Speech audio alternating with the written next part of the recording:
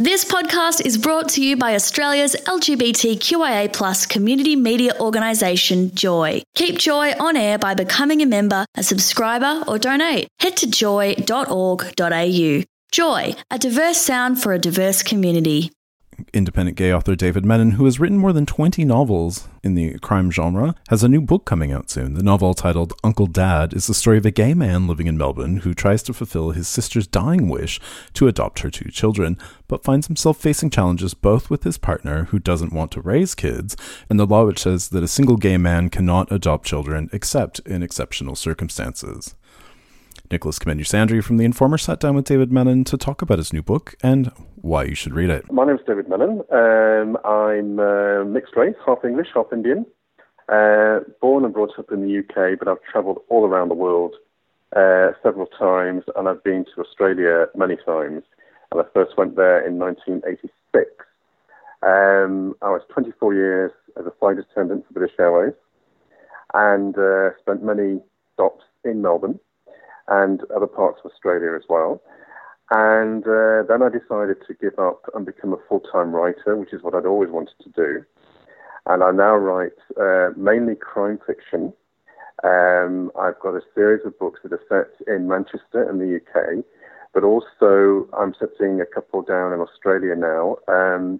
And I have a private eye series that's set in Sydney and featuring my fictional character, Stephanie Marshall. All my books are available through Amazon. Last year, I decided to take a little bit of a holiday from writing crime fiction, and I wanted to write more about contemporary issues. And being a gay man myself, I wanted to write about contemporary issues from a gay perspective. And I read somewhere that there was a law, or part of the law on adoption in Victoria, alludes to the fact that a single gay man can only adopt under exceptional circumstances. So that kind of stuck in my head for several days, and then my writer's hat was firmly on, and I started imagining, and I thought, well, what would be those exceptional circumstances? And then the story for Uncle Dad, my new novel, came to me from that. So your new novel, Uncle Dad, it's a departure from your usual genre, and it's set in Melbourne, even though you're currently living in the UK. So tell me about this book. How does it tap into your experience as a gay man? Why is it set in Melbourne? And how did you find departing from your usual genre into a new area? Well, the reason why I've set it in Melbourne is because I wanted to set some of my work in Australia. Like I said before, I've been to Melbourne several times, and I really love the city. And so when this idea came to me, and it came to me because I'd read this particular article about Victoria, I thought, well, I have to set it in Melbourne. And I wanted to reflect what is a contemporary issue for gay men in terms of adoption, and how one gay man can fight to fulfill his sister's dying wish and provide a safe and loving home for his niece and nephew. I was really ready, Nicholas, to be honest, to take a break from writing crime fiction, because I love writing crime fiction, don't get me wrong, but I just wanted to take a break from murder, mystery and mayhem, just for a little while.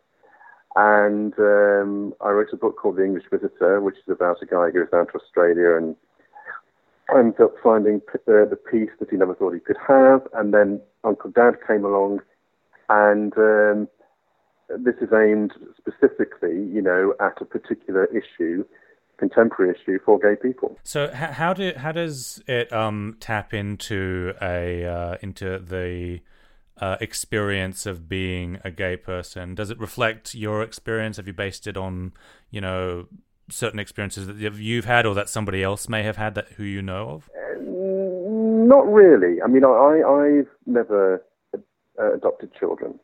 I've never tried to adopt children.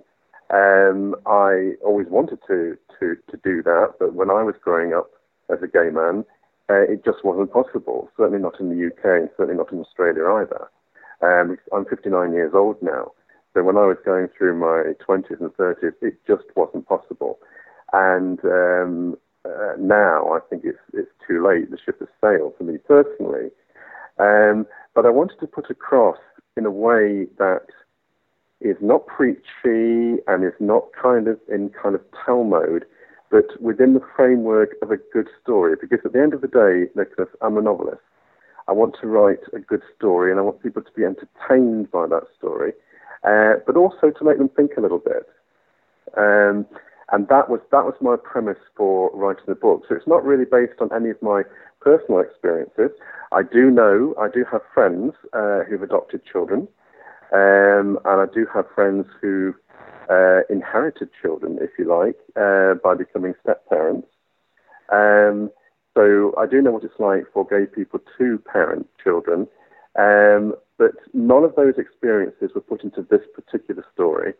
This particular story came right out of my imagination as I imagined what it would be like in today's climate in Melbourne for a gay man who he starts off in a relationship but ends up being single, how it is for him to fight to look after his niece and nephew. So tell me about Sean and Brett, because Sean is the main character of the novel, and his Brett is his partner, and Brett initially objects to Sean coming home with adopted children because he's never wanted to raise children. So without going into too much spoilers, tell me about this kind of this relationship in the book. Like, give us some of the juicy details. Not too juicy, but, juicy enough for radio. Well, I was going to say, it's early in the morning down there, so I wouldn't say anything too juicy.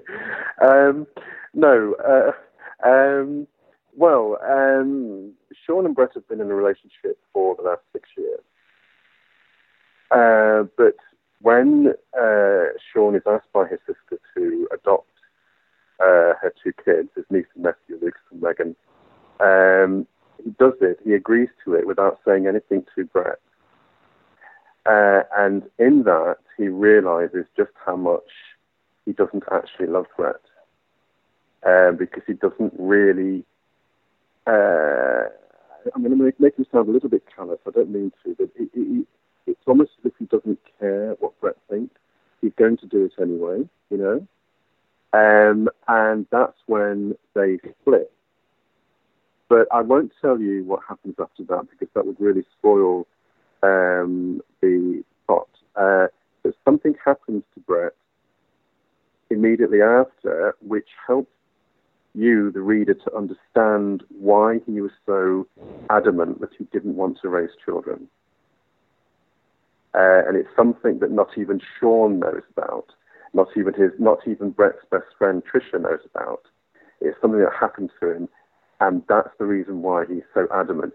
And when the reader reads that and gets hold of that, that is a truly shocking twist.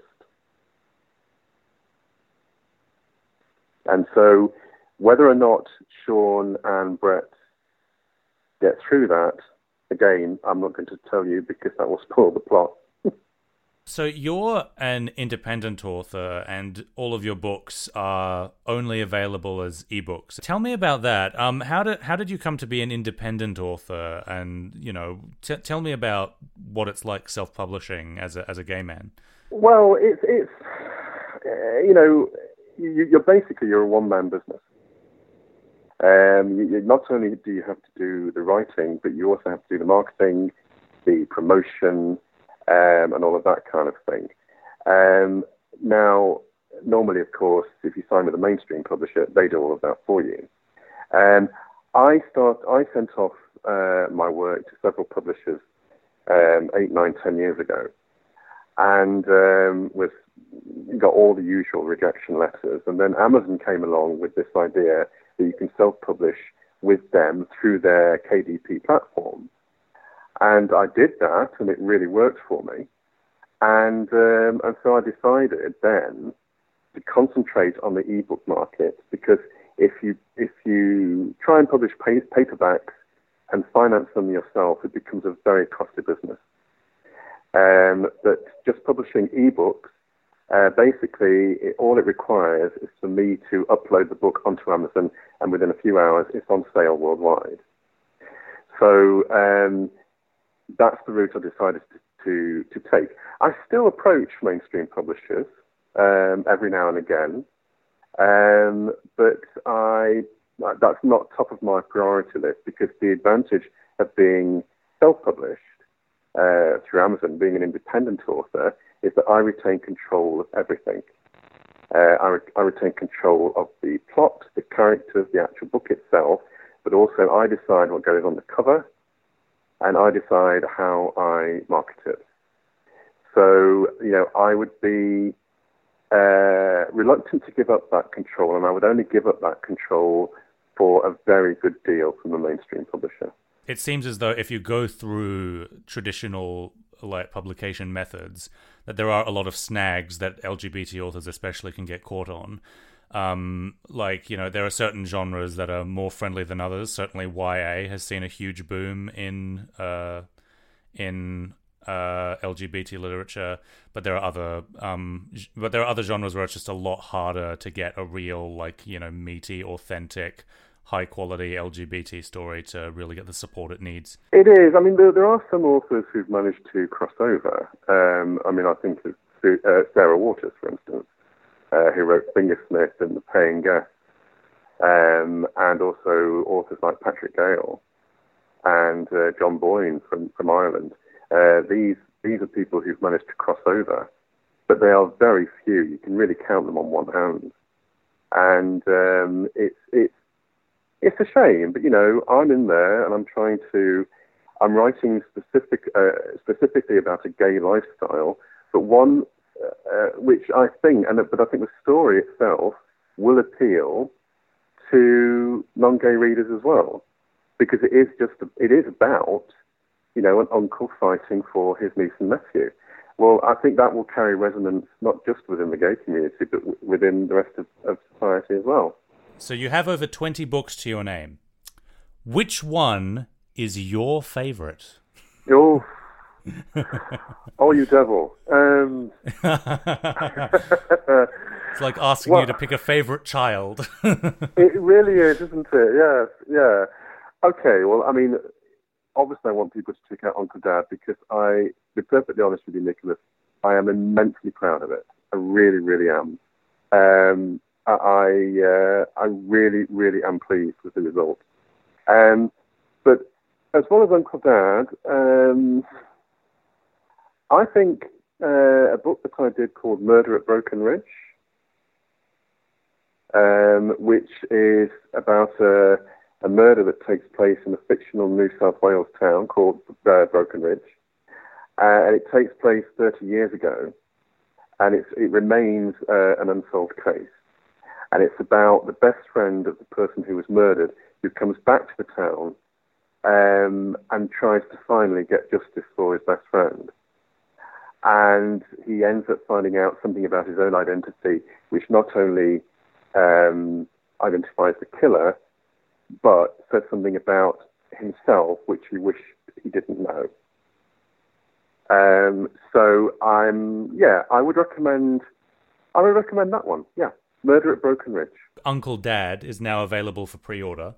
Where can people pre-order it? And after it comes out, where can people buy it? Well, the answer to both is Amazon Australia, because I publish exclusively through Amazon. And at the moment, it's available for pre-order for 99 cents. Obviously, once it's out on the 24th of July, the price will go up. But I'll also be running some special offers as well. But at the moment, it's just 99 cents. Well, yes. Well, it's all part of promotion, and I mean, more than ever, I mean, I really do believe in this book, Nicholas, and more than ever, I really want people within the gay community to really take to this book and to appreciate, that I've really done this to show the really bold contemporary side of our community. And that it's set in Melbourne, but I mean it could be the UK, it could be America, it could be any Western country. And I just decided to set it in Melbourne because I love Melbourne. But the story could be reflective of any Western society. And I think it's a lot of novels, popular fiction, they still don't put gay people across in a very positive way. And I wanted to write a novel where, there's a bunch of gay people. There's not just gay people in it. There are, straight people as well, straight characters as well. But with the gay characters, there are a bunch of people who have got strong values, strong principles. Sometimes they love each other, sometimes they fall out, whatever. But it shows them in, I think, a very positive way. That was David Menon speaking with Nicholas Kamenier-Sandry. And just a reminder that Uncle Dad is available for pre-order from your favorite bookstore. Thanks for listening to another Joy podcast brought to you by Australia's LGBTQIA+ community media organisation, Joy. Help us keep Joy on air. Head to joy.org.au. Joy, a diverse sound for a diverse community.